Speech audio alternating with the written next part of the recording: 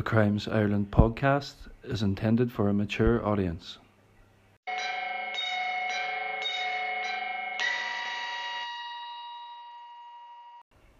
Hello and welcome to the Crimes Ireland podcast, where we'll share cases of criminality throughout Ireland and maybe some of Irish people abroad once I'm settled in. I will try to be as accurate as possible when recounting the cases here, but please bear with me as I have started this alone with little money or experience in podcasting. I'm sure it will become much more obvious the longer you listen. Since there will be a few cases for the next while based on prisoners housed and executed there, I thought the best place to start would be a rundown of the prisons or jails of Derry. But, as a must-do for research and other funding needs, it has been made part of the bonus content received by top-tier Patreon subscribers. If you choose to subscribe to the top tier or any other, it is still greatly appreciated. For me, the most efficient way to support the show is to donate via PayPal to the email crimesireland@gmail.com. This is also where you can send in questions that you may have. Donations and subscriptions made by listeners help me to pay for more sources for newspaper archives, museum access possibly, and other things that may not have been thought of yet. Garva is a small town located in County Derry in Northern Ireland, and it is situated 6 miles from Coleraine. It has the typical features of a small town, with its churches, a library, 2 primary schools, a small industrial area, a local history museum, and a healthcare centre. All of the shops in the town are mostly on Main Street, and a quite impressive clock tower sits there.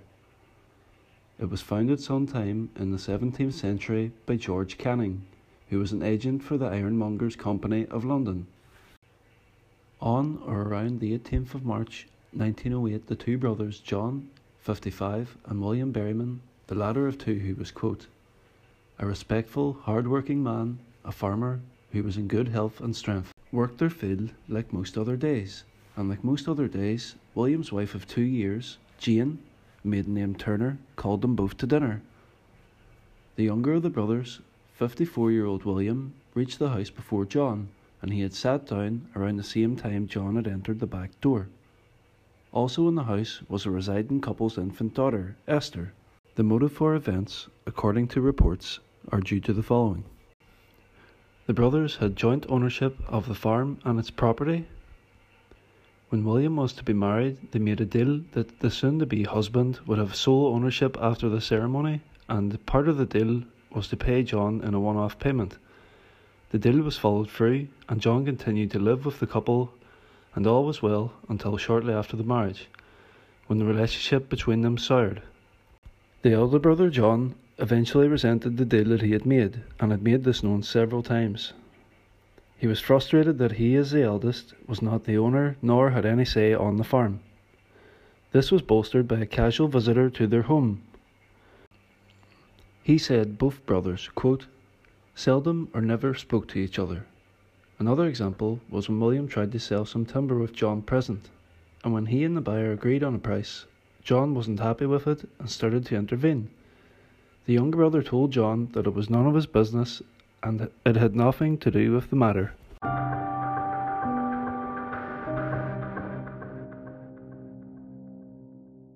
Lifting the hammer in the back enteroom with the wash basin, he made his way to where William was sitting at the kitchen table and struck him once on the back of the head. When Jane tried to intervene, John beat her about the head and shoulders. She also had bruising to her arms, perhaps in a defensive reaction. It's believed William died almost instantly, and Jane may have survived for up to a few hours, but eventually succumbed to the injuries inflicted on her by John. The only 2 persons left in the house uninjured were baby Esther and John himself. Although Jane did pass eventually, she had the strength to give chase to her brother-in-law. A later trial witness, Nancy Doherty, who is reported as the wife of a local tinsmith, was passing by the house on the opposite side. She had left her own home shortly before to run some errands, and her attention had been drawn towards the Berryman house, specifically the front door, where she saw Jane standing in the doorway shouting, "Murder." Miss Doherty then saw Berryman, who she could recognise as he ran down a field from the house to the road. Jane shouted after him again with some strain, saying, quote, "Murder, come back, he is dying," and quote, "John, come back, for you have killed him." After the murders, John buried the murder weapon in the manure heap at the farmhouse, and his clothing were never found by authorities. It is suspected by police they may have been buried. John also made attempts to stage an area nearby to look as though, quote, tramps were there, reportedly leaving empty bottles and pottery and such up a nearby lane. He then made his way to Mahara Road, crossing it and up another lane which is now part of the Furlow Engineering Yard. And then coming into Ballina Main Road, he met Maggie Brazell. Maggie was approximately 20 years old and making her way home from Garva town. She had stopped there herself to talk to a local farmer called Johnny Wallace, and when they were almost done, Berryman passed him and asked Johnny the time. Pulling his watch from his pocket, he informed his neighbour that it was 11:30 a.m. Reports from the Garva Library show that John Berryman had, quote, come up to him in a great state of excitement and asked him to come fast to see something.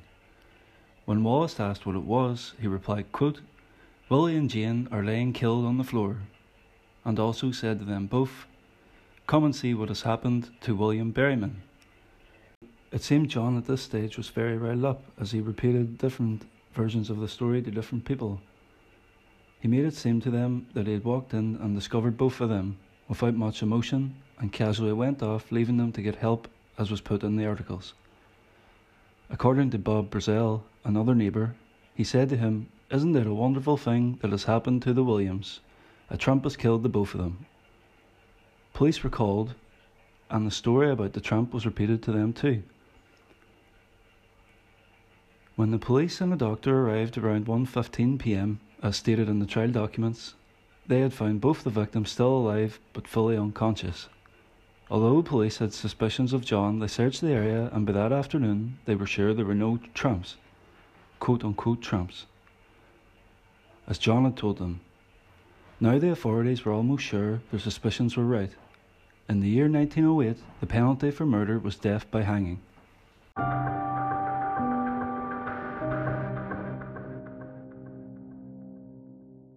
After not too much time, the murder weapon, the hammer, was found and appeared to have hairs adhered to it, possibly from one or both of the victims.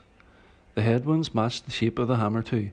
Quote, "The prisoner's clothes and boots were sent to Professor Winnie of Dublin, who was able to discover on the prisoner's trousers small particles of blood from the knees down, particles which corresponded with spatters of blood found along the under part of the walls of the room in which the crime was committed." And quote, "The only blood on the floor were the 2 pulls under each head, showing there was no struggle, no shuffling of feet." On the day of the funeral, John was walking behind the 2 coffins of his 2 victims with the rest of the procession off of Boylan's Corner. As he was following along with the rest of the crowd, and they all turned right up Rats Row, now known as Ballinamean Avenue, John probably thought he had gotten away with the murders. He was then arrested by Sergeant Patton and 2 other constables, and he apparently said, half to himself and half to the officers, quote, "Not guilty, sir, not guilty," and was then taken to Garva Courthouse and then later on to Coleraine. There, John Berryman was charged with the murders of William and Jane Berryman. The arrest was reported very negatively in the press at the time. Quote, "The police officer who made the arrest, who was a stranger on special duty in the neighbourhood, was said by the newspaper reports to not be able to withstand the temptation for effect. Basically, this meant he could not believe the gall of this officer for arresting a murderer at his victim's funeral." Some mourners had reacted very badly to this in the officer's presence. Sometime before the trial, Nancy Doherty was asked to identify the man that she saw that day in a lineup, and she agreed. One of the main officers assigned to this case was called Bain. He had, quote, "gathered 5 or 6 people off the street and placed them in the barrack yard." Bringing Berryman out to the line, Bain said, quote, "Take up any position you like among those men." Once he was in the line, Mrs. Doherty was then brought out. The officer asked her to study all these men well and pick out the man she saw running down the field. He was asked back, quote, "Will he not strike me?" And when given the answer of no, she quickly went over to Berryman without hesitation and placed her hand on his arm and said, quote, "That's him."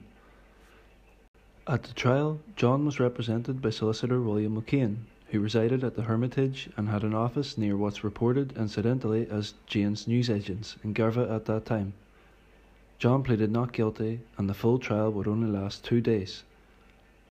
The jury, where it was said they, quote, were out overnight, returned a verdict of guilty, and the judge, Justice Gibson, passed a sentence of death upon the defendant. Of the jury, it says, quote, a number of jurors who did not answer were fined £2 each.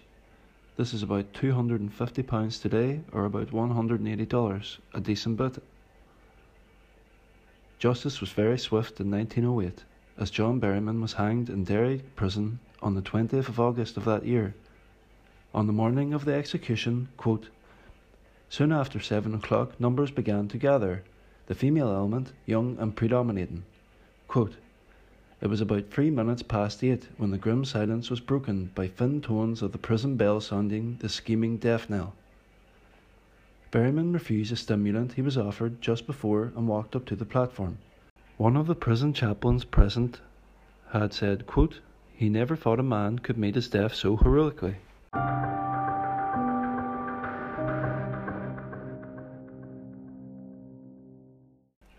After the murders, the farm was kept for the baby of the couple, Esther, to come of legal age to acquire. At that time, it was sold to Bob Brazell, the man who first entered the Berryman house that night.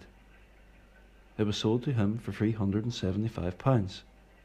This is about £45,408 as of recording on March 2021, and the average labour in 1908 made approximately £90 a year, that being approximately £10,898 as of recording. Esther herself then moved to her aunties in the Bush Mills area. This was about 20 miles, just under 32.5 kilometres, away from where she was. She was given a new name to help protect her identity. In the times after the crime, the house was occupied by several families, and of course rumours of it being haunted came to be. According to some sources, a real fact is that there was still a stain of blood that could not be removed from a wall. Other stories included picture frames falling off of the walls and furniture moving all on its own. Another source that I used for this recording approached someone who had lived there at the time, and they had saw nothing unusual happen, and this same source reported it was a widely held belief in the Garva area that the victims Jane and William were interred at the main street church in the town.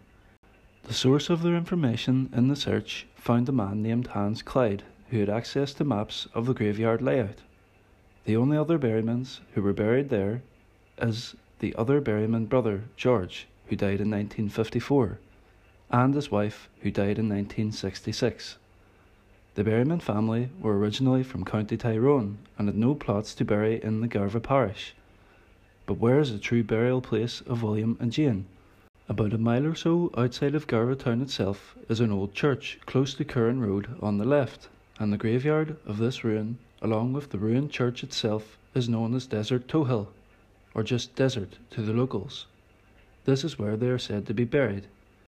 Some points to this are that just inside the entrance to Desert Tohill are two prominent Turner headstones. The Turner's family burial plot is based there. This is relevant as Jane's maiden name is Turner. Anecdotal accounts from Bertie Turner, a distant relative of Jane's, said that although being young at the time, he is reported to have attended the funeral. Bertie mentioned in some interviews that he remembers his father saying it was desert that they had been laid to rest. In other sources, this one being the Coleraine Chronicle, printed that at the time, 20th of March 1908, quote, at the moment of his arrest, the prisoner was walking behind the hearse at the funeral of the two victims that were on the way to the burial grounds at Desert Tohill. Shortly after, the incident was written about in both local and international newspapers, and for months after the event itself, literal trainloads of sightseers came from all over the province of Ulster and beyond. An industry of sorts became to be from this, and for a time thereafter, transporting the persons from Garva train station to the Berryman house to view it. Tommy Turner, a local man, followed this trade, and is to have been reported as saying, sometimes it was like a day at the fair with so many people there. People of that time, even though not long in years, may have had a totally different way of thinking than we are used to ourselves today. Thanks for listening, and I hope you enjoyed. The show will improve over time, hopefully. So if you can, bear with me. Once again, send any questions and requests for images or topics in this episode to crimesireland@gmail.com.